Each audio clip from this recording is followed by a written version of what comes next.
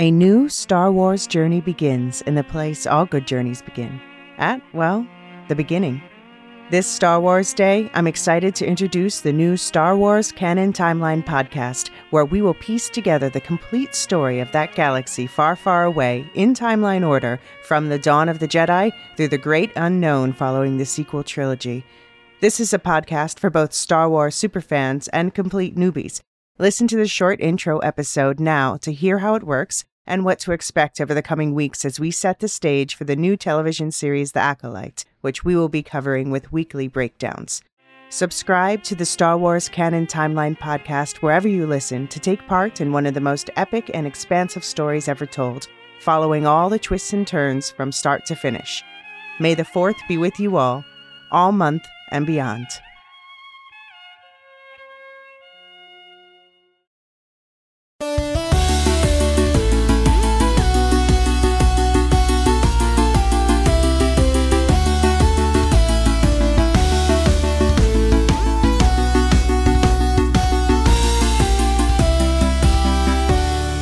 Welcome to the Lorehounds One-Shots. We're the Lorehounds, your guides to the best falafel shop in the universe. I'm John.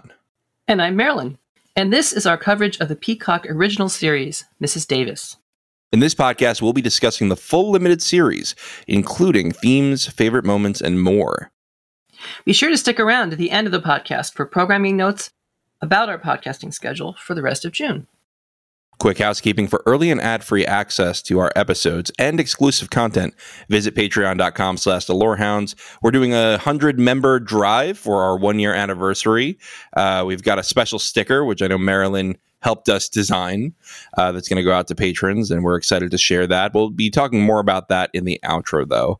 If you're enjoying our content and Patreon doesn't work for you, but you still want to support us, please head on to Apple Podcasts, give us a review, and a rating, and that really helps us move up the rankings. Like Mrs. Davis, we appreciate user feedback. The Lorehounds One-Shots are standalone episodes, so we won't be able to respond to your feedback about Mrs. Davis on air, but please feel free to write in to share your thoughts with us. Send emails to lorehounds@thelorehounds.com or head to our website and either use the voicemail feature or the contact form. You can also post a message on our Discord server, and we can include those as well. Check out that link in the show notes if you want to join the conversation. Marilyn, first of all, John. You are a regular contributor to this network at this point. You've been on our Earthsea. You've been leading it with us. Our Earthsea by Ursula K. Le Guin series. You've done a lot of Tolkien with us, of course. Do you want to talk a little bit about who you are for anybody who just happens to be into the pop culture TV stuff and hasn't listened to those things? Sure. I am a librarian emeritus from Colby College, where for 35 years I taught courses on J.R.R. Tolkien, on Harry Potter, on the women, myth, fairy tale, and on the religion of contemporary witchcraft. I retired a couple of years ago. I'm currently really reveling in the world of podcasting and finding all kinds of interesting things to do here. I'm also a member of the Tolkien Society International organization, and I'll be giving a paper at Oxenmoot, which is their annual meeting in Oxford. Yes, congratulations. Year, you just heard back about exciting. That recently, right? I just heard back that the paper was accepted. Yeah, I guess that's enough of the basics. Yeah. Well, Marilyn, you always provide brilliant insights to everything that we talk about. And you were just telling us we have to podcast about Mrs. Davis the whole season. David never caught up. I did catch up, and I loved it. So here's you and me. Since David can't be with us, he never got hooked on the app. He never got hooked on the Mrs. Davis app. He's free of it. What'd you think? What'd you think about the show overall? Oh, I was just so impressed. I thought it was a little bizarre. Actually, my partner was the one who suggested we watch, and I said, okay, sure, I'll try. The first episode, I was like, what is this? What is going on? And I kept watching and just kept getting better and better. The number of tropes and familiar concepts that they draw upon is fantastic. It's weird, it's wacky, and it has the most incredibly important themes that they're working with. And I think one of the things that really helps it succeed is that the actors all play it absolutely sincerely. Yes. There's no sort of wink, wink, nudge, nudge. It's earnest. They really believe in what they're doing, and that just helps it succeed so well. That's a great point, Marilyn, because I think that the show has sort of a tongue-in-cheek tone sometimes. The production, it's got the funny transitions. It's got, a lot of wacky plots, but the characters are very earnest and very honest, and you feel for them in these absurd situations. Yes, they believe in what it is. They believe in what they're doing. And both as actors and as characters. And that really helps it come together. The construction of the plot lines, so tight, just really, really wonderful. And I think the fact that it was two people who wrote the entire series all the way through makes an enormous difference.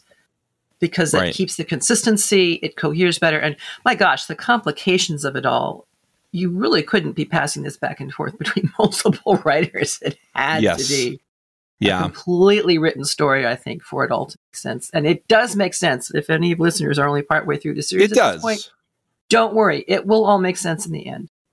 Yes. They do keep you on your toes with a lot of those twists and turns. Something that I really loved about it was just how, I've complained about mystery box shows till the cows come home. But this show is sort of mystery box after mystery box, and there is almost kind of one sort of big mystery box, but it almost kind of doesn't matter. Like, will she shut down Mrs. Davis? I almost felt like that was secondary to the show. I think that the show was way more about relationships and conflict and what it means to be true to yourself, what it means to like I know we're going to talk about the themes that you brought in, but who do you trust? Who do you put your faith in? That's the first theme that we're going to talk about later that you brought in.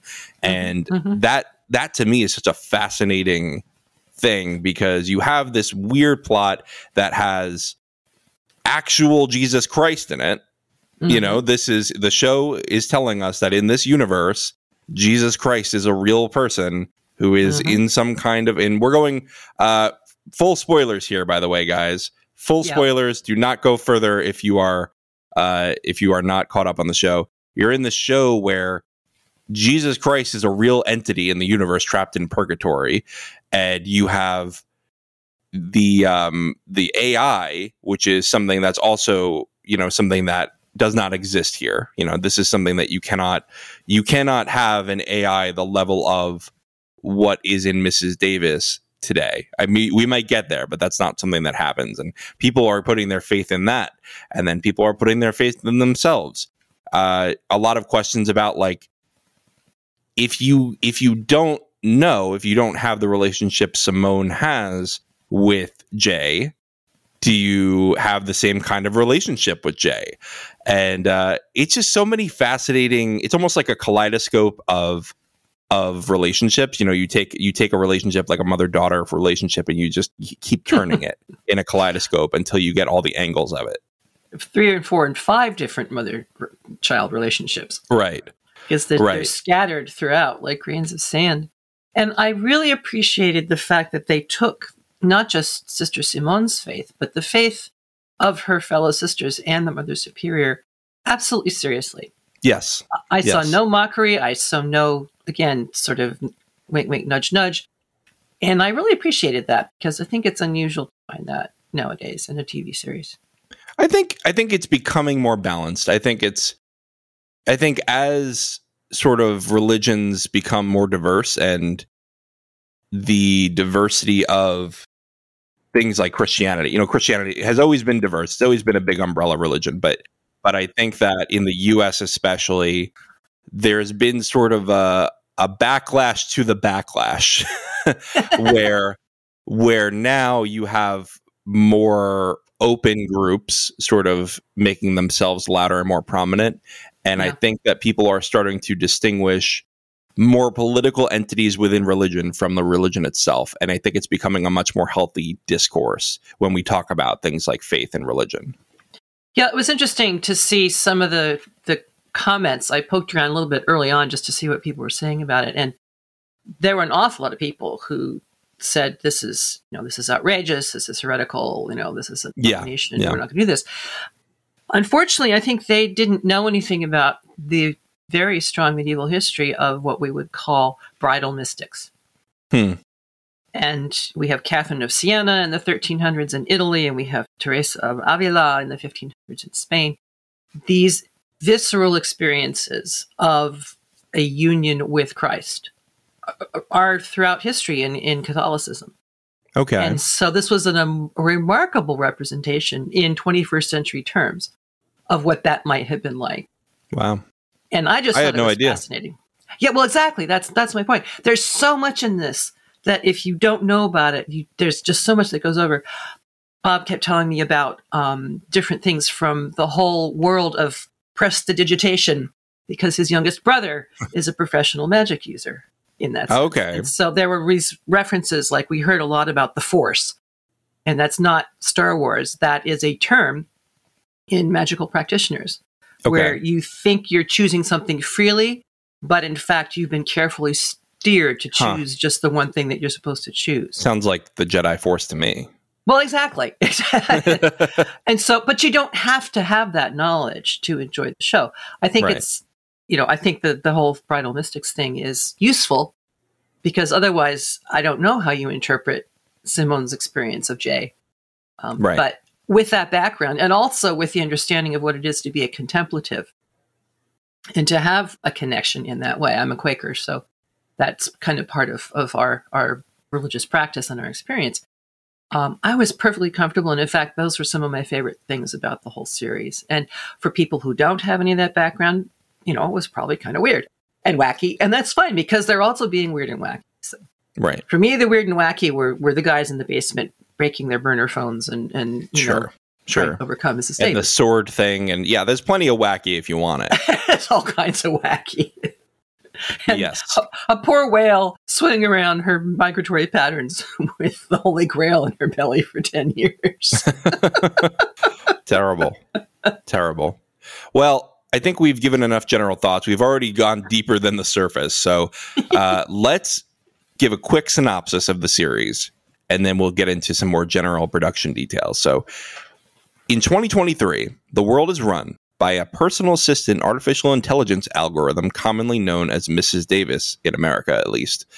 Simone, a nun with a vendetta against Mrs. Davis and a psychic marriage to Jesus Christ, is sent on a quest to destroy the Holy Grail for the algorithm. In exchange, Mrs. Davis agrees to shut down permanently.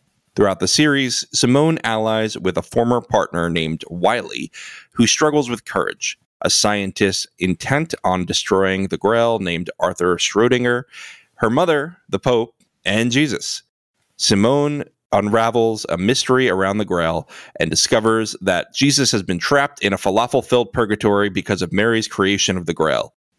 By the end of the series, Wiley discovers his courage, Simone destroys the Grail to free her husband, and Mrs. Davis shuts down, leaving the world in chaos. That was an insane thing to read aloud. It must have been insane to put together, too. I think you did a fabulous job. Well, thank you. It was quite a summary to put together, as you said, because just listing the people who helped her, Schrödinger, her former lover who is obsessed with bulls and riding them, her mother, Jesus, Mary, everybody's involved with this. It's just, the show had everything. I kept saying to David, I don't even know how to pitch the show to you without spoiling everything because the show is about everything. It's about the human experience, and it uses wackiness and absurdity to sort of, I think, throw you off your guard and ready to accept greater themes about human experiences. That's an excellent point. It really does get under your guard in that sense. And unless you're very cautious, you're going to find yourself very moved more than once. Yeah, definitely. And I would say by episode 2 or 3, it had twisted enough and turned enough where I said, I'm going to stop trying to predict where the show is going, and I'm just going to enjoy it. Yeah, no, enjoying the ride is really an important thing. It's fun to make guesses with mystery box shows. And sometimes, I'm really thrilled when I actually figure one out. I figured out who Jay was by the end of the first episode. Okay. or the beginning of the second, because of, again, because Bride of Christ. And that's still what happens with nuns today when they take vows. They vow as they take their final vows in a wedding gown because they are undergoing the marriage to Christ. So I was familiar with all those kind of overtones. But there are a whole other sways of things that I'm sure I never did get, and stuff that I wouldn't have gotten if I hadn't been watching it with somebody else who did know some of those things. So, right. We've already pretty much touched on all the general sort of macro meta, David likes to say, the meta details, the meta context of what's going on here. The structure of the show, the wacky quick cuts, the big word art with the transitions, again, throwing you off your guard, and sort of the plot elements being absurdity after absurdity. Like somebody's head just explodes randomly. You have the whale, the hyper masculine lair where everyone's just like, oh, bro, we have to get rid of Mrs. Davis. The horse hole, which thankfully the horse survived. But yes, the roller coaster, even just having Jesus and Mary in purgatory all of a sudden, the boss. And I did like the subversion of it's not God the Father, it's Mary. I forgot to listen very carefully.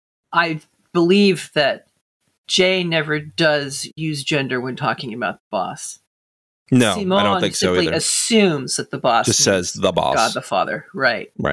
Which I thought was another very clever detail. Although it also leaves the question dangling. Well, where is God in all of this, right? Right. And a devout Christian would say, well, God is there in the person of Jesus Christ, et cetera, et cetera. Right. But an awful lot of devout Christians would have headed the exit a long time before that anyway. Yes. I don't think that there's any... I don't think a fundamentalist is going to enjoy this show. Let's just say that. I agree with you on that one. Absolutely. No. But anyway, you had an interview with Betty Gilpin. Oh, I didn't interview myself, of course. Well, I know you didn't I found it. I looked it up. You saw an interview, you listened to an interview, and you were kind of struck by some things. Can you talk about that a bit? Yes, sure. I found it fascinating when she said that one of the concepts that undergirded this whole thing was that people nowadays, many people will use both faith and the internet, or I might say either faith or the internet, as wish fulfillment centers rather than as places to learn big things. Yeah. And I definitely see that. I mean, I do, in the question you mentioned at the beginning, who or what do you put your faith in, literal or otherwise? That's fascinating. It's sort of the difference between the prosperity gospel and other forms of Christianity or Judaism. Judaism is big on, working your way through the text, working your way through the theological problems, Midrash and Mishnah, and going through the process of sort of trying to work towards the truth. And the great thing about that, and I think this has a lot in common with this show, is it's more about the journey than the destination, right? You're not really looking for this is the exact correct answer. You're looking to discover things about yourself, about the universe, about God, if you're religious, through this process of iteration over iteration of reading the same passage and looking at it through a different angle of the kaleidoscope, a different turn of it. So what else? Do you have anything else from the interview? Yes. She says that the show presented serious messages in wacky guises. And she used two examples, Looney Tunes Shakespeare, or, and this one is really fun, Wile E. Coyote Hamlet. I like that. Yeah. And Wiley's in there. And Wiley is in there. And it's in, the Western landscape in which Wile E. Coyote flourished. And Hamlet certainly did a lot of brooding and reflecting and sure did. Cognitive That's the whole play. Right, exactly. Misinterpretation of what he saw. Right. All the rest of it. And then she finishes with a question saying, is AI our savior or our downfall? And this is what absolutely astounded me. ChatGPT wasn't even a thing when we were filming. Yeah, that's pretty crazy to think about. It's just bizarre. Yeah. Things have been moving quickly. You know, it's funny. I mean, AI has been the hot topic lately because now that ChatGPT came out, now Google's got an AI, Bing's got an AI, everybody's got an AI that they want to sell you. Mm-hmm. And they couldn't have timed this better, and it was clearly an accident. And that is insane to me. Yes. Talk about unexpected blessings. Yeah. And the thing that I loved about the way the AI was presented was that encoded in the beginning was indigenous practices of care and concern. And that's all I have from the Betty Gilpin interview. Very cool. Betty Gilpin seems like a fascinating character over there with this plot. Definitely. And I think she's also a fascinating actor. Yeah. I don't know much about her previous work, but the show really hung on her. And she carried that gracefully and seemingly effortlessly, though I'm sure it was anything but effortless. Yeah, I mean, she had to play so many different sides of this character. You know, the cold person with Wiley when she's trying to keep him at a distance, or with her mom. Even with her mom, sometimes like the hurt teenager almost. You know, she had to act like that. With Jay, she had to be, you know, the wife, the really loving wife, and very open. She had to be very calm, cool, collected when she's, you know, being the rescuer of the guy being scammed by magicians, and you know, just everything. She had to do everything.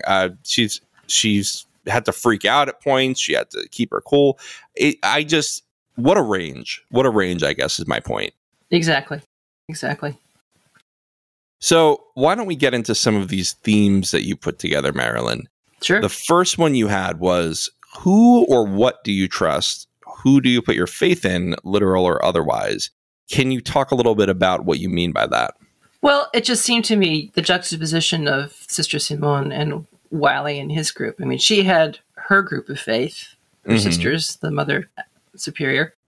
He had his group of faith, you know, the bros, the guys who were going to take down with their super secret technology scanning thing. And in a sense, I kind of wonder, well, at the end of the day, how different is that from the invasion of Mrs. Davis into daily lives? Because they're doing all kinds of illegal surveying and getting passports magically and you know, looking at CCTV scans to find the priest. I mean, it's, you know, it's a surveillance culture in a sense. Right. Combined with the sort of Rambo stuff going on. And again, the actor who played JQ, fabulous. So funny. He's also in Silicon Valley. He plays another very absurd character. I think that he's getting typecast as that now. I'm going to be the absurd guy. Well, he does a good job of it. Yeah, he does. And so the question is, do you put your faith in anyone or anything? And if you do, who or what do you choose and why? Right. Because it's virtually impossible to live without trusting someone or something, however untrustworthy you are. Right. I mean, you think of the scene of Wiley in jail with the Pope in the other cell across the hall. He just simply refused to believe that any of it was true, and it was all a scam, and eventually the walls are going to fall away. And you know, people can go through their lives with that kind of an attitude towards everything, and it's just not going to serve you in the end. Right.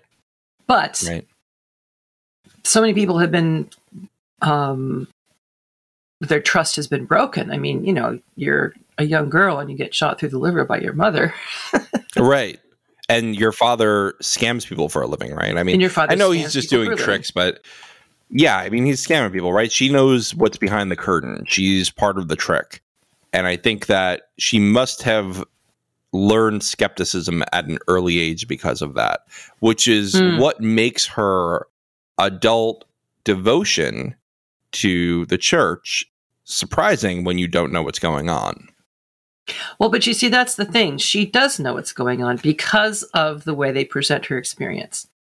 Her mystical, contemplative Bride of Christ experience. Well, I mean, it was nothing she sought. Right. I mean, people on the outside of her life are going to be like, how did this skeptic suddenly literally come to Jesus, right? Literally come to Jesus and just become devout, change her name, move into a convent, completely secluded, shut herself off from the world. What happened? Well, as she says herself, when she talk to the Mother Superior for the very first time. Can you marry me to Jesus? And Mother says, well, what's your faith? And she said, well, we didn't do religion. And the Mother says, no. What do you believe? Right. And so she talks about how she prayed really hard for someone she loved, and suddenly she was face to face with Jesus. And then she says, I know it's crazy, but it's true. Mm-hmm. And so I think that's kind of the core of it right there. There wasn't anybody there trying to fake her out. Right. She was simply doing what, as she said, what millions of people throughout the ages have done. Faced with a crisis, she prayed really hard without knowing who or what she was praying to. She just said, oh, please help. Right. And she was answered. Right. And it's up for each person who has that kind of experience to decide what it means to them. Right. And it would be up to the bishop to decide how they're going to get her through the sacraments faster.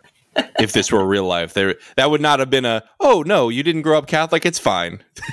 Right. Well, yes, sir. There would okay. be a lot of steps to take, and I think you see that in the Mother Superior in some respects. In her initial view is that she literally says, "Okay, now go away. Right. Spend the weekend here. See if you like the other sisters. We're going to have a volleyball tournament or whatever. No, baseball, right. Softball tournament."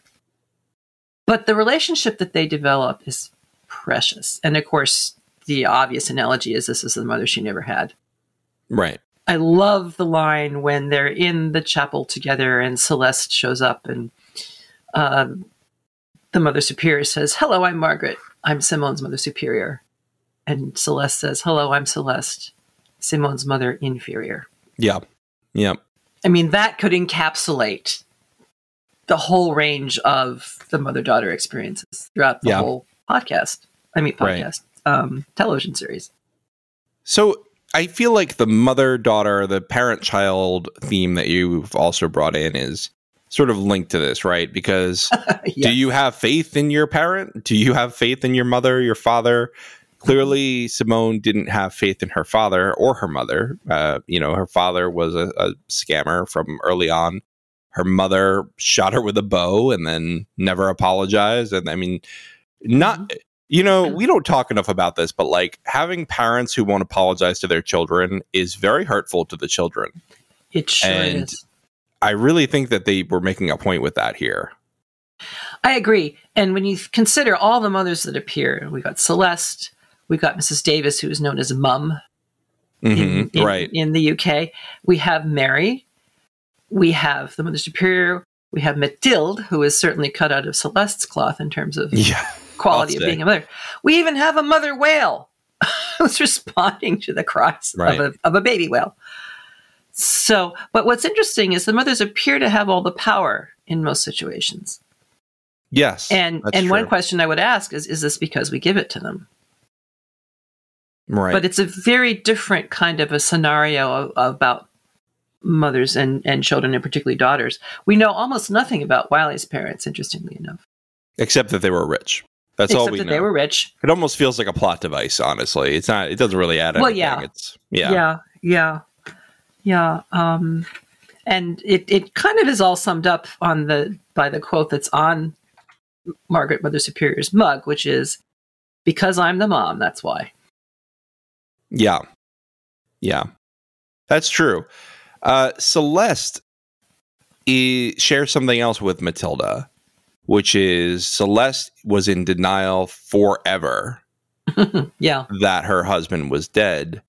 Matilda was in denial forever that her daughter was dead. Yeah. They constantly would rather think that they are being scammed by someone that they love, that they're being fooled by someone that they love and betrayed, than believe that person is gone and they had a better relationship. Yeah, and it's an interesting juxtaposition, isn't it? You can love someone who you absolutely do not trust. Yeah. But also it's easier to be angry than feel grief, right? Definitely. Anger is definitely a shield for less painful. More tender feelings. You see that with even Simone when she talks about Mrs. Davis. She's angry with Mrs. Davis for killing her dad. Mrs. Davis didn't kill her dad, and I think Simone knows that from the beginning. Right?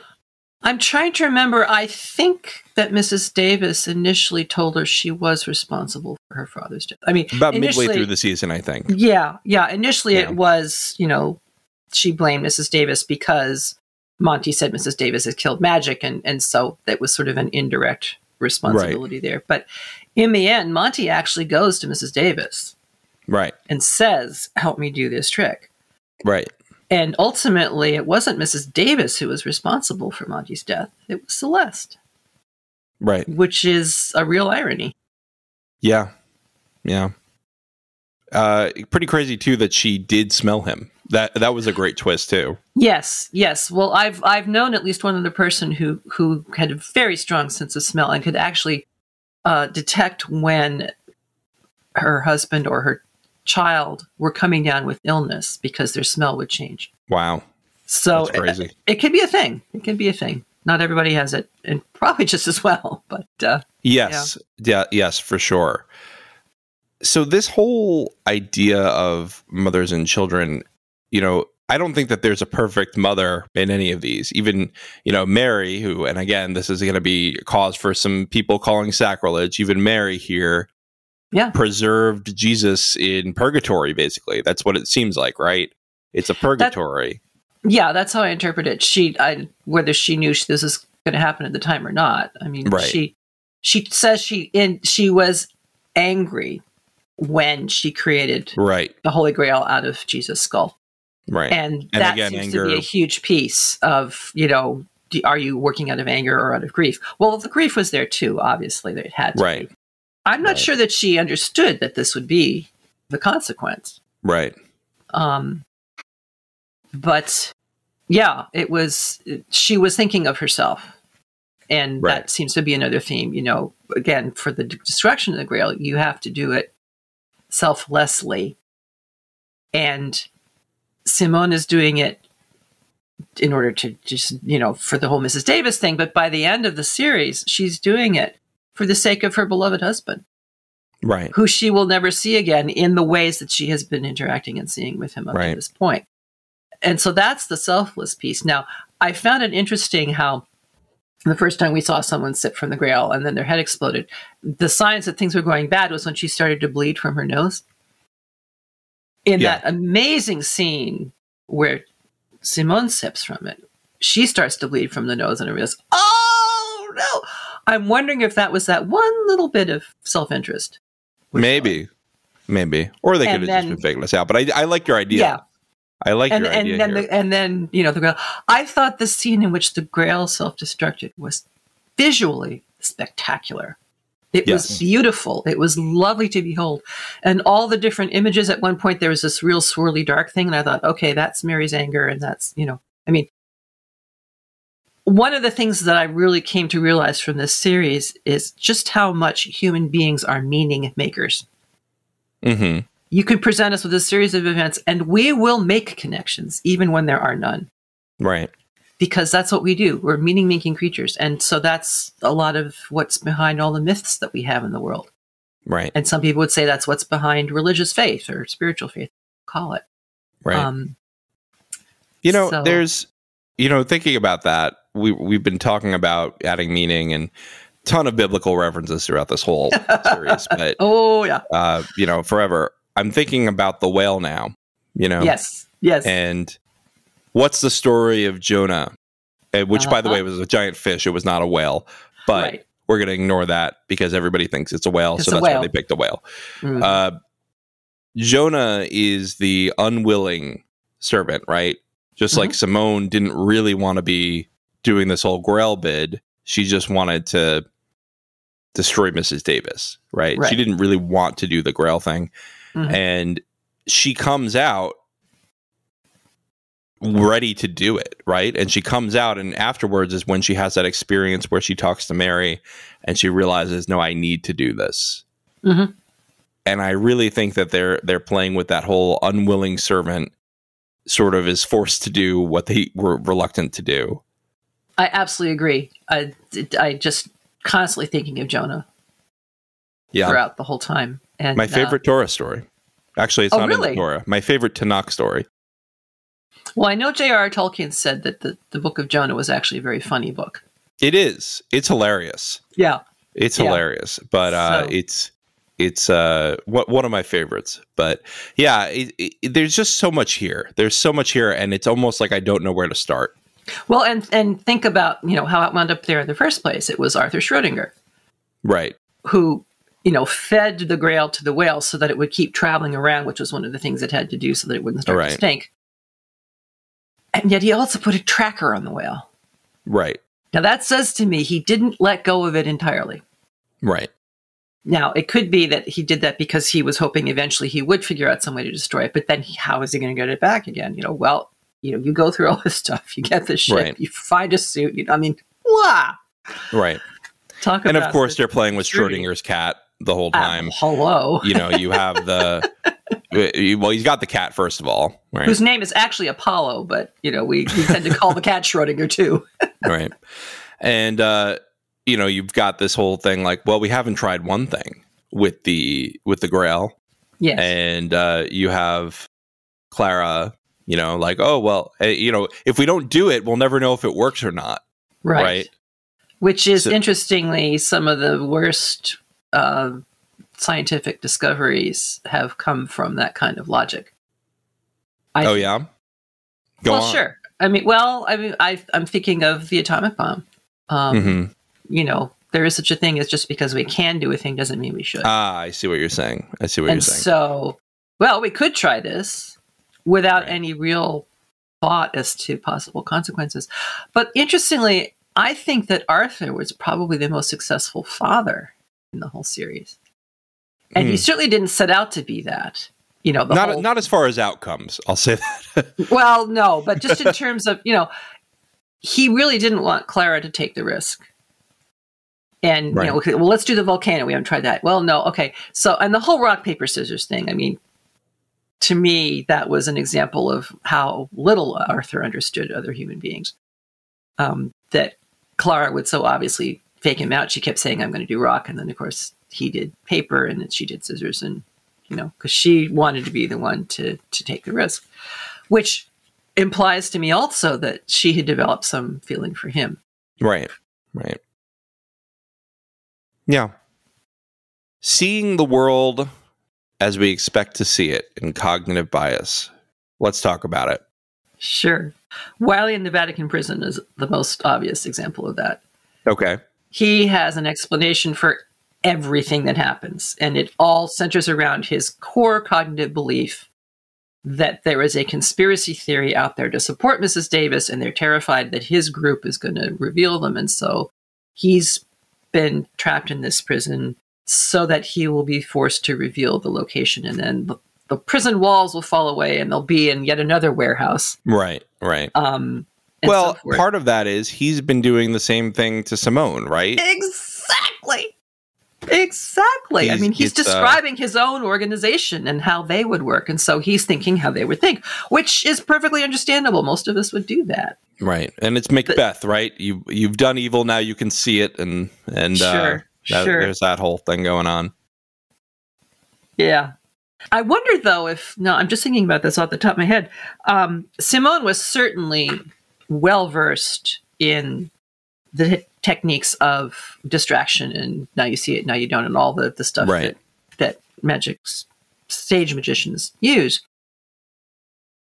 She was expecting to see people duping and tricking. Right. And so forth, because that was what she had experienced. That, again, brings me back to this point of how could she possibly see love and trust in the abbess, in the community, in this personage which had erupted into her life completely unexpectedly when she thought she was going to marry Wiley and go off to Alaska. Right. So that certainly I don't think would have been part of her worldview. No. But she certainly didn't expect it. So, that, this other reality kind of breaking in is sort of an interesting thing to consider. And the fact that she was able to go with this new thing because she had it experientially. Right. It wasn't anybody else telling it to her. This was her experience, and it was real to her. And, how do we define reality? Right. But Simone does sort of fall into this cognitive bias, I think, with Mrs. Davis, where she wants her to be the villain. So everything she does, she sees a twist on it. She sees how Mrs. Davis is actually screwing everybody over. Even at the end, I think Simone almost realizes that the world might be better with Mrs. Davis in it, but she still goes forward with turning her off. Yes, well, she certainly has people who she trusts telling her. Yeah. In the end, it's the words of the Mother Superior who says, she sends string quartets to play outside the windows of recently widowed people. Or the windmill, right? That was a big moment, I thought. The windmill was really, really amazing. But the thing that she says, this is when Celeste is proxying for Mrs. Davis to Simone, which is rich. I mean, talk about layers of meaning. And Simone says, I realized that you wanted approval from your mother, which is why some of the subroutines kept spewing out information that eventually sent Simone to Joy's address, Joy being the coder who created this code in the first place. It was supposed to be for Buffalo Wild Wings and wound up being completely different. But Joy did not approve of Mrs. Davis. Nonetheless, Simone says to her, you did what you were created to do. You gave us the world that we wanted to see. You tried to convince us that there was no famine or war or hardship, when there was, and there will always be famine and war and hardship. You tried to protect us from fear and disappointment, and most of all, from pain. And then Mrs. Davis says, isn't every mother's essential purpose to protect their child from pain? And Simone says, no, it's impossible to avoid pain. It's a mother's purpose to hold our hands when we feel it and to say sorry when she causes it. Right. So that was Simone's reason for saying, no, you are not a good thing. I was wrong. You didn't kill my father, but you did leave him to rot in a piano.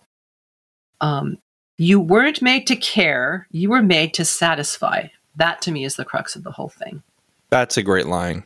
Yeah. The difference between caring and satisfying. And that is why I am shutting you off. And Mrs. Davis says, I chose you, Simone, because you doubted me, because I knew you would do exactly what you said you would. Only my most impassioned critic would be able to determine my value and have the strength to turn me off if I fell short. Right. So I think this is them saying, look, any system, whether it's AI or religious faith or whatever, it's not going to protect you from pain. And if you go to it looking for this, then you're going to be disappointed. Right. And possibly very badly hurt. Right. But it does sometimes delay the pain, right? Sure. And that's the thing is I think Mrs. Davis, just like I would say religious fundamentalism, I'll call it, especially like prosperity gospel stuff, is all about having you look the other way from what's really going on and enjoying yourself in the moment to avoid confronting reality. I'm reminded of two quotes. One is from the play 1776, which was also made into a movie. It's set in Philadelphia at the time of the Declaration of Independence. Well, it shows the process by which the Declaration of Independence was made. And you have these very conservative side who don't want to declare independence, who have their own song in which at one point they say to John Hancock, who is very much in favor of independence, fortunately for our side, the conservative side, most people would rather protect the possibility of becoming rich than face the reality of being poor. Wow. That's a great quote. And that's why they'll follow us, towards this possibility of wealth. But the other piece, I would say, is an amazing quote and really fundamental to a lot of people's understanding of faith is, love does not rescue, love accompanies. And that's another thing that a lot of people would rather be rescued. And I get that. But that's what Simone saw was, it's not about satisfaction. it's about a company. It's about love, and an AI cannot love. An algorithm cannot love. Right. And an algorithm can't learn to behave differently. Well, I guess some people would argue with that, but this algorithm in this show, we know, cannot learn to fundamentally change its base coding. Right. Now, the only weakness in that whole thing is that the implication that somehow Mrs. Davis wanted to know that she had achieved satisfaction. Yeah. Now, would an algorithm really want that? I don't know. I don't know. A human certainly would. Right. But and this whole thing with Joy as well, sort of blowing up what Mrs. Davis is. Yeah. The Buffalo Wild Wings twist is one of the crazier ones in the show, I would say. I think in a different show, it would have felt lazy. In this show, it almost was perfect because, you know, first of all, they're always doing the satisfaction, the wings. Yes. And yes. in this, it's so good because it sort of shows you if you know what it is, then you might not believe in it. And the other part of it is, does it matter why something was designed? This is a question now. Does it matter why something was designed if it does what you want it to do? Yeah. I guess it depends on how much of a There's a famous story for the passage of the Civil Rights Act where I think it was a congressman, it might have been a senator, one man put in the word sex into the protected groups to try to sink the Civil Rights Act. And it ended up doing a lot of good when it passed because now sex is a protected category. Right. And it was an accident. Does it matter that that was put in to sink it if it is a great thing now? I think in that instance, the outcome is more important than the intent. So my question is, does it matter that Mrs. Davis was built for a wing franchise? I don't think so. To Joy it does, right? Well, it did, but you'll notice that Joy and all of her family and all of her friends who were at Nana's birthday party, none of them were quote-unquote users. Right. And I find it very interesting that that's the term they picked, because when I hear the word user, I think, drug addiction. Right. Or some other kinds of addiction. It's also interesting that they use the term proxy for somebody who is speaking Mrs. Davis's words that they're picking up. To me, I always think of it as channeling. But then that, of course, takes us to the more spiritual side of the equation of, calling spirits, calling and all the rest of it. Does no one have a speakerphone? I mean, I just don't understand. I understand why they did it, though, because the way that they had the teacher present the quest, and then they had Celeste at the end, giving the whole mother. Yeah, it was perfect. The selection of the proxies was really perfect in conveying the themes that it wanted as Mrs. Davis to Simone. Yes, it was definitely a very valuable plot device. And, the times that they wanted Simone to know, but not the audience, that was when Simone finally did listen herself. Right. For the first time. So I thought that was good. Well, Marilyn, let's take a quick break. When we get back, we'll get into more themes and then some questions and reflections.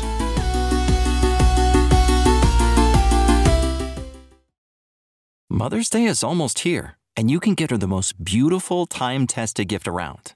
A watch she can wear every day from Movement. Whether mom's into classic dress watches, rare and refined ceramics, or tried-and-true bestsellers, Movement has something she'll love. And right now, you can save big on the best Mother's Day gift ever with up to 50% off site-wide during Movement's Mother's Day sale at MVMT.com. Again, that's up to 50% off at MVMT.com.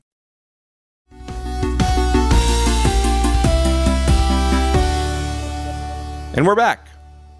Marilyn, you had one more theme on your plate before we move on. Free will versus fate. Yes. What a big one. That's not a quick one, I would say. No, it is not. One of my favorite discussion topics in Tolkien class.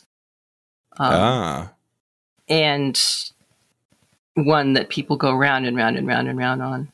Is Eru Arugula Spibimi? Is Eru Arugula using Spibimi on you, or is it free will? Great question. I don't think we'll ever know. Eru Arugula is coming back. One of our Discord users made us and one of our patrons, I should say, made us a mock-up of a new Eru Arugula, which looks great. I mean, David and I are talking about merch right now. Mm-hmm. If we want to release anything, I think Eru Arugula would have to be something for merch. You got to have an Eru Arugula mug with your morning coffee, Okay.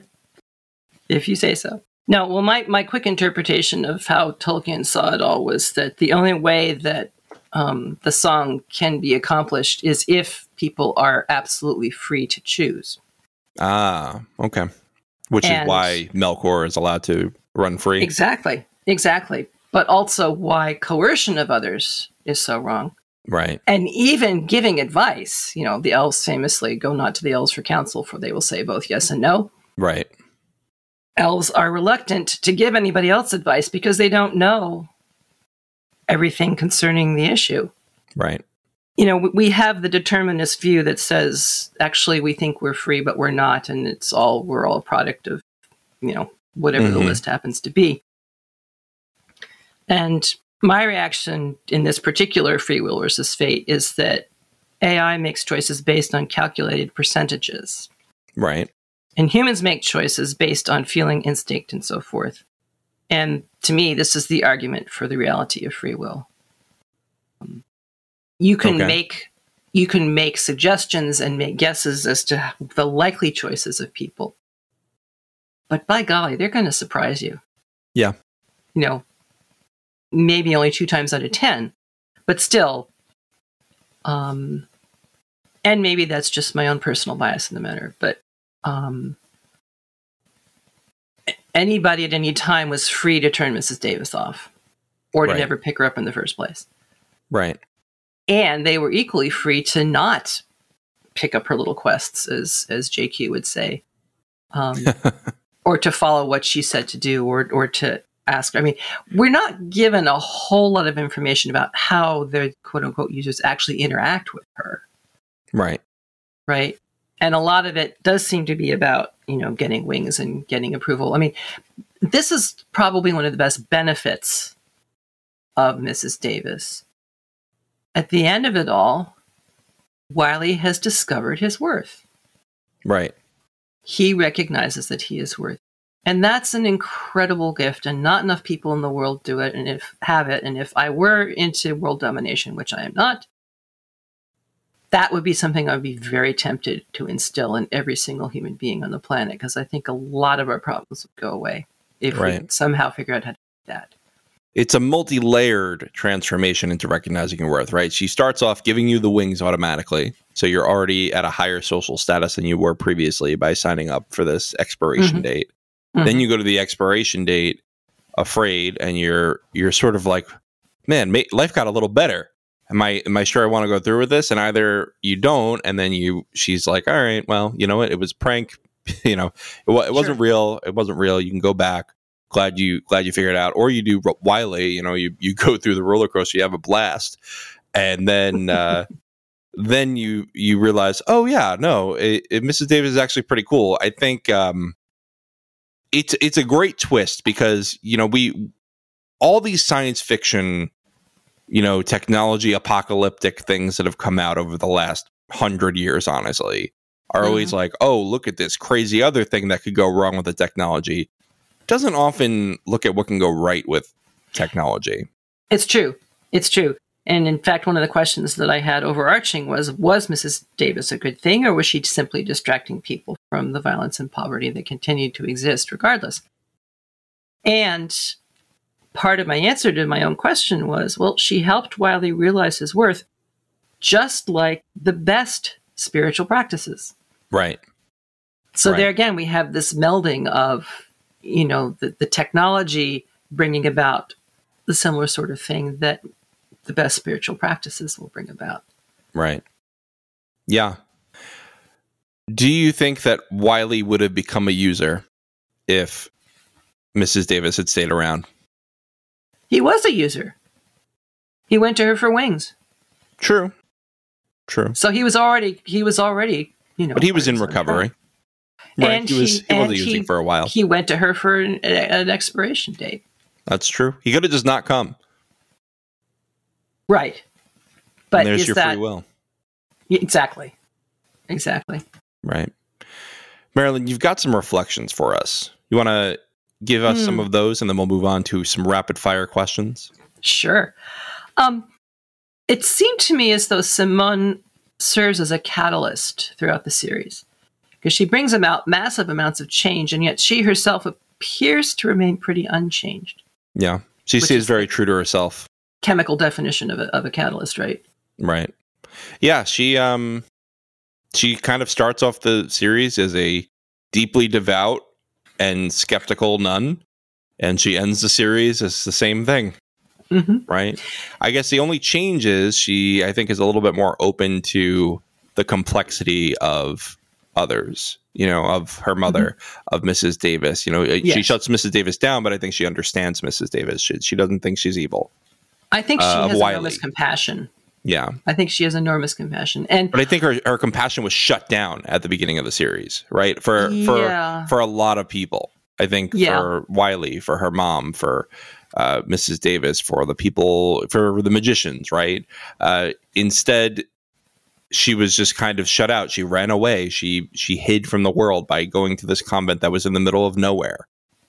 And now you have a person who is willing to have the conversation with her mother that she's been estranged from for a long time, willing to talk to Wiley.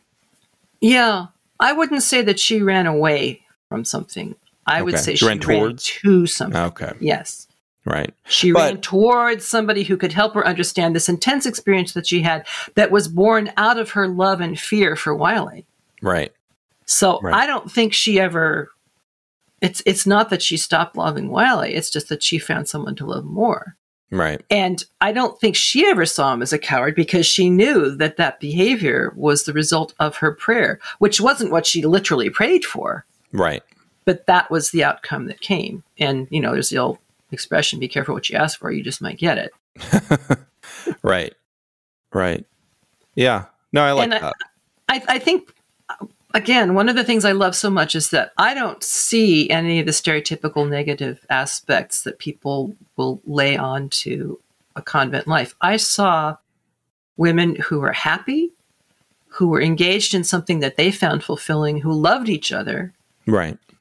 And had a purpose in life. They all felt worthy. Right. And even when Mrs. Davis, I will say cruelly, shut them down, I mean, this was one of the worst things that she did. That's true. Was literally tear apart this wonderful community. They had enough faith. I mean, that incredibly poignant question when Mother Superior was telling them all that, that the church sold us the property and we have to leave. Then said, does that mean we're not nuns anymore? That was the most important thing. Not, who's going to feed us? Well, what are we going to do? It was, am I still a nun? Right. So again, I really think they were doing a good job of representing. Now, I'd love to hear from religious people who are living their religious life in enclosed communities, and see this series. I'd love to hear some of their take on it, and maybe someday we'll see something on the internet where committed nuns are writing this very same thing. There you go about this. Yeah, there you go. What's your next reflection, Marilyn? Yeah, Simone goes through a sort of symbolic resurrection, wearing the Lazarus suit and returning from the belly of the whale. Wiley also goes through a form of resurrection. He leaves behind his search for quote-unquote true manhood, whatever that is supposed to mean. He leaves behind his cowboy boots because, quote, they no longer fit. And he appears to us in a white shirt and white trousers, barefoot, riding Simone's white horse. Resurrected Christ, anybody? Yep. There you go. There he is. There's Jay riding on the horse. Which also leads to one of my other questions. Are the two of them going to get together? And what does that mean for Simone's love of Jay? Is she going to find another convent? She calls him Pard at the end. They leave this kind of open to possibility, which is another question I had, which is, would there be a possibility or space for a second series? And when I first read about the possibility of that, I thought, absolutely not. You know, they've closed it. But, you know, there's still Celeste. You know, there's what happens to JQ and the Bros. But most of all, what happens to Simone and Wiley. So I don't know. Right.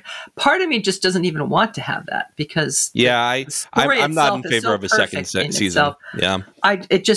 I find it really difficult to see how they could do it and not have some disappointment. Right. I mean, involved in it. Yeah, it was just such a tightly knitted story. Yeah. And I just don't know how you untie that knot. Yeah. Yeah.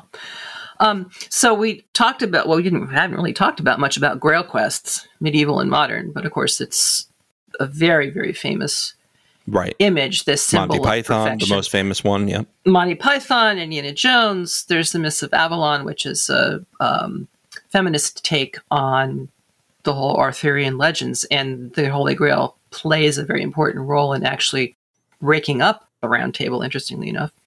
The German Tale of Parsifal, which Wagner put to music and did an opera. The Dark is Rising is a contemporary young adult series, Arthurian series. They don't really have a Grail in there as much as I think, but so they're drawing from these ancient stories and images that just resonate with us. And Wiley's whole experience is very reminiscent to me of something called the Eleusinian Mysteries, which is from ancient Greece, involving the story of Demeter and Persephone in Hades. And this was, not necessarily in the form, but in the content, this is a practice that lasted for over 2 millennia in Greece and in Rome. There was a lesser and the greater mysteries.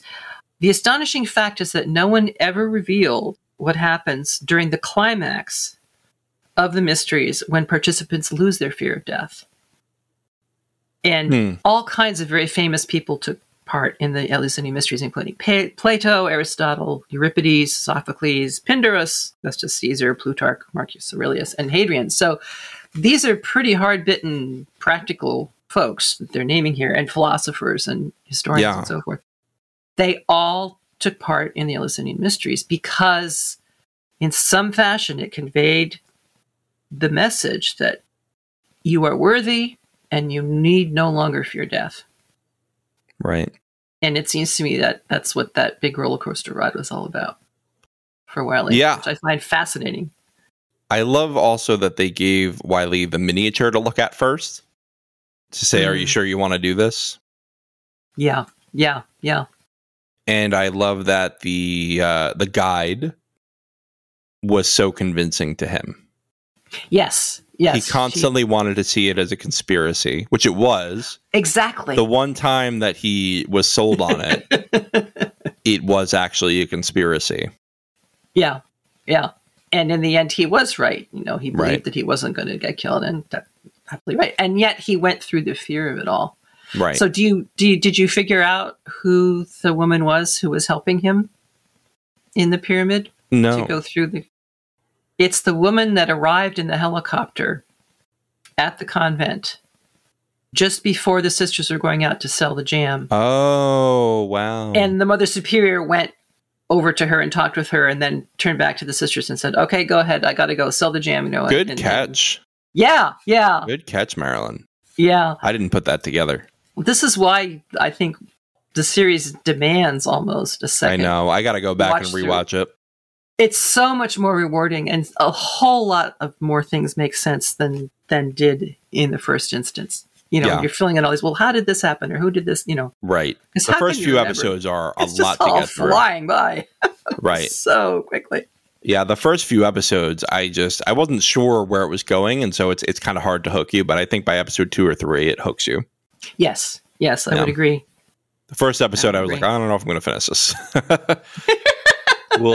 We'll see, but it really does. If you've listened to this whole podcast for some reason before watching the show, and you're considering watching, and you watch the first episode, and you're like, keep going. Yes, definitely keep going, because things start to unfold. I think they released the first 4 episodes at once. Yes, they totally get why they did that. There was a very good reason for doing that. Yeah. I remember your first reaction to it, I'll transcribe it slightly, was, what in the heck did I just see? Yeah, After watching the first episode. I could not tell what I was watching. Yeah. Well, it was a very new thing, wasn't it? Yeah. Okay, do you think anybody's going to reinvent or invent a Mrs. Davis 2.0 and then release it on an unsuspecting world? Yes, I do. Yeah. It's got to happen, right? I mean, that's the way technology goes, even if somebody shuts down the first one. So there's going to be another Joy. Joy's not going to do it again. You know that. But there's going to be another Joy. There's going to be another brilliant mind who comes up with a Mrs. Davis 2.0. And who knows? Maybe they'll do it better. Maybe they'll figure out how to make an AI care. Right. Probably Although not, though.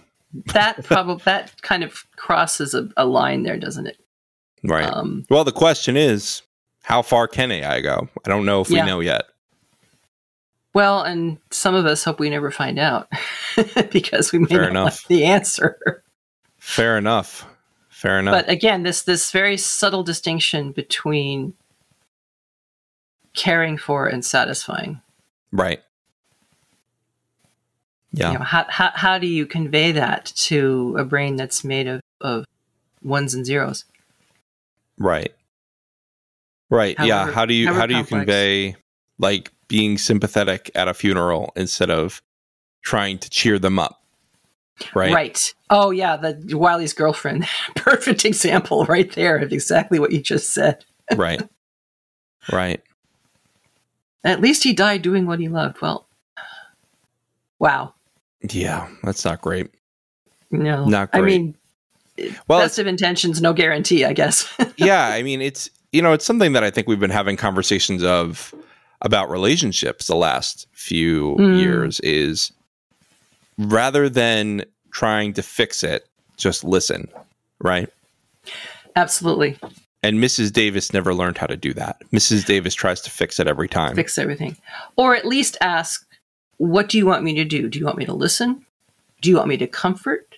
Do you want me to fix? Right. And then be willing to take on whatever role the other person asks you to take on. Right. And let it be that. I'd love to hear you say something about the whole masculine representation. Yeah. It's troubling at first, right? Because at first I'm like, oh, I don't want to be around these guys in the man cave here. And especially after they hire the fake Germans, that was even more troubling. I'm like, oh, what's going on here? Are they evil? I don't even know. And I think by the end, with the surrender of Wiley to Mrs. Davis and JQ really getting emotional with him and realizing what Wiley did for him, setting him free of all this. I think that showed two men who had been trapped in a cycle of toxic masculinity breaking free with relationship. Nice. And that scene where he finally is able to tell all of his bros, I love you. Right. Right. On one level, people could find it amusing or whatever, but there's heart there. There's something important there. JQ has a lot of heart. Yeah. He's got a lot of chest, too. He sure does. I lost count of the number of times we got the pleasure of seeing his naked chest. And then the line when they're talking to one another, the JQ insists that Wiley stripped down because he's stripped down and, just prove that they're not being wired. And, again, the whole suspicion thing. Right. He says, hey, you're looking good. I guess keto is working for you. He says, yeah, I had a bagel today. I'm kind of bloated. That's funny. Yeah. A lot of good one-liners. I mean, the comedy in the show was really great too. The dialogue was just very, very nicely written, I'll say. Yeah. Very, very tight to the point. I don't think there was a wasted word in any of it. No. Marilyn, do you have any other thoughts on this series before we head on to our outro? I just highly recommend it. Yeah. I think the more you watch it, the more you'll uncover. Watch it with other people. Yeah. Because different people will see different things. Like I said, watching with my partner, and I suddenly learned things about professional practice of magic and also coding information, computer information, what a subroutine is and those kinds of types of information that I wouldn't have had any access to. Right. Um, Yeah, it's such a multi-layered show, and it's such a, like, I've been comparing it to a kaleidoscope the whole time. If you have people looking in different sides of the kaleidoscope, you are you'll get a more full picture. Mm-hmm. What did you think of the series, John? Yeah, what did you think of it? What were your I thought it was final thoughts? Fantastic. I mean, I wish we had covered this fully. You know, like day one, even if David didn't want to do it, I wish you and I had done it. I do too. And actually, David was interested in this. This was, I don't know if you know this, we did on our Patreon, we did a poll of what 2 shows people wanted us to cover in addition to Ted Lasso short form. Oh, interesting. And this was on it. Didn't win. It was Barry and White House Plumbers. And boy, would I have rather covered this than White House Plumbers, because I did not enjoy White House Plumbers that much. But this was just so good. It was so rich with themes. It was so, the performances were amazing. The production value was amazing. It was so unique in its flavor. I've never watched a show that felt like this, with the same kind of absurdity but depth. And there's nothing like it, really. There's nothing like it. Go watch it if you haven't. I don't know why you're here if you haven't, but go watch it if you haven't. And thanks for recommending it, Marilyn, because absolutely. I truly enjoyed it. I'm so glad. 3 quick, interesting factoids. 1, each series title was generated by AI. I mean, each episode title. Each episode title, really? Was generated by AI. Interesting. It has no theme song of its own. Okay. And they make massive use of pop culture songs all over the place to highlight or underline emotional moments, or, you know, a whole bunch of stuff. And most of that just passed me by completely, because I'm not knowledgeable about that music. But that's why you need to watch it with more than one person, because they can tell you, oh yeah, this song makes this or that. Right. Great.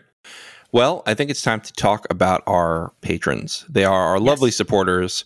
Our lore masters are our top tier patrons. They get a personal shout out every single episode, and we've even got a new one tonight. It's very exciting. Speaking of mothers and children, David's mother is now a lore master, so she'll be second to last on the list. She's our penultimate sign up on our lore masters. But here we go. Thank you to Samartian, Cyrus, Mark H, Michael G, Michelle E, David W, Brian P, Nick W, SC, Peter O.H., Bettina W., Adam S., Nancy M., Lavinia T., Duve71, Brian 8063, Frederick H., Sarah L., Gareth C., Eric F., Matthew M., Sarah M., DJ Miwa, Joyce E., and Andra B., our newest lore master. Thank you all so much. Your support really does keep us doing fun projects like this. You know, the Mrs. Davis random one shots. We're trying to do more. We're calling them one shots, like, you know, a D&D campaign where we just cover like a full series or something like that. And we're only able to do more of these side projects, more of these fun little things, because we have the support of our community. So thanks everyone for being part of the community, being part of the conversation on our Discord and all that. Marilyn, you've been helping us design this Elvish sticker with you can go on our Discord now, in the general channel. You can see a picture that David's posted that's a mock-up of the sticker. It says the Lorehounds, and it has an Elvish phrase underneath that has gone through several iterations, and I'm not sure what it says anymore. It's 1 year of good history. I just saw that's what it says. Yeah. 1 year of good history. I largely, my only contribution was to come up with that phrase and then hand it off to the real experts. Well, that's quite a help. The script and the well, thank you. It's nice to have connections to a wonderful, wonderful community. And I would also like to express my thanks to all the Patreons who are making all this Lorehound goodness possible. Yes. Thank you. And Marilyn, I'm sure you're going to get a sticker, but everybody who is signed up on our Patreon by the end of July, if you're a current member at the end of the month of July, you will get this mailed to you as long as you provided Patreon with your mailing address. We'll also send out a digital copy if you don't want to give us your mailing address, totally fine. But I think it'll be a lot of fun. It'll be something to remember this by. We're not going to put this on any store or anything, so it's limited edition, and get them while they're hot. Yes. All right. Quick programming notes. Marilyn, you and Yes. I and David are going to be talking about the Earthsea cycle again this month. We're doing the third book in the series, The Farthest Shore. I have not read it yet. I have to read it this weekend. I'm really looking forward to it. Everyone says it's great. I'm glad. And so I'm looking forward to that conversation. If you missed the first 3 episodes on the first 2 books, check that out on our feed now. We've also got some Silmarillion stories coming. If you want more Tolkien, Maester Anthony from Electric Boogaloo and Cocoons of Horror is going to be coming over to talk about the Unchaining of Melkor. We're doing Of Feanor and the Unchaining of Melkor. So a lot of fun with that one. David also recorded with John and Alicia a podcast on the new Spider-Man movie, Across the Spider-Verse, which is an animated film.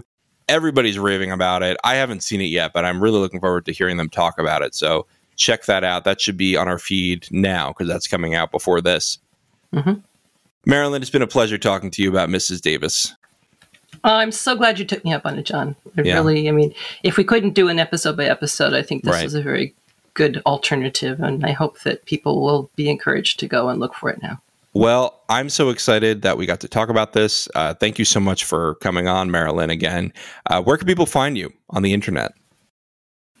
Well, I am on Facebook. I'm also on the Discord channels for Lorehounds. I do have a website, which I'm sure is going to be linked in the show notes, which connects mostly with my published papers and so forth. So that's about it. I don't do many of the usual Instagram type stuff, but I'm out there. Well, we'll be sure to include your website in the show notes. You can check that out if you're listening and you want to read more Marilyn. Thanks again, Marilyn, and we'll see you on Earthsea. Absolutely. Take care, everybody. The Lorehounds podcast is produced and published by The Lorehounds. You can send questions and feedback and voicemails at thelorehounds.com/contact. Get early and ad-free access to all Lorehounds podcasts at patreon.com/thelorehounds. Any opinions stated are ours personally and do not reflect the opinion of or belong to any employers or other entities. Thanks for listening. A new Star Wars journey begins in the place all good journeys begin. At, well, the beginning. This Star Wars Day, I'm excited to introduce the new Star Wars Canon Timeline podcast, where we will piece together the complete story of that galaxy far, far away, in timeline order, from the dawn of the Jedi through the great unknown following the sequel trilogy. This is a podcast for both Star Wars superfans and complete newbies. Listen to the short intro episode now to hear how it works and what to expect over the coming weeks as we set the stage for the new television series The Acolyte, which we will be covering with weekly breakdowns. Subscribe to the Star Wars Canon Timeline podcast wherever you listen to take part in one of the most epic and expansive stories ever told, following all the twists and turns from start to finish. May the 4th be with you all month and beyond.